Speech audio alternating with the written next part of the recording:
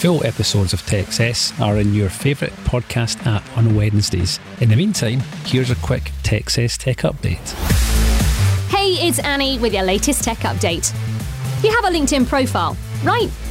You may soon be asked to verify your account. The business networking platform's taking action to deal with a flood of fake profiles. These convincing-looking accounts are being used to spam other people, tricking them into downloading malware or revealing personal data. LinkedIn's owned by Microsoft. It's working with secure identity platform Clear to introduce a new verification program. Once you've provided evidence of your identity, such as government-issued ID, you'll get a verification mark next to your name.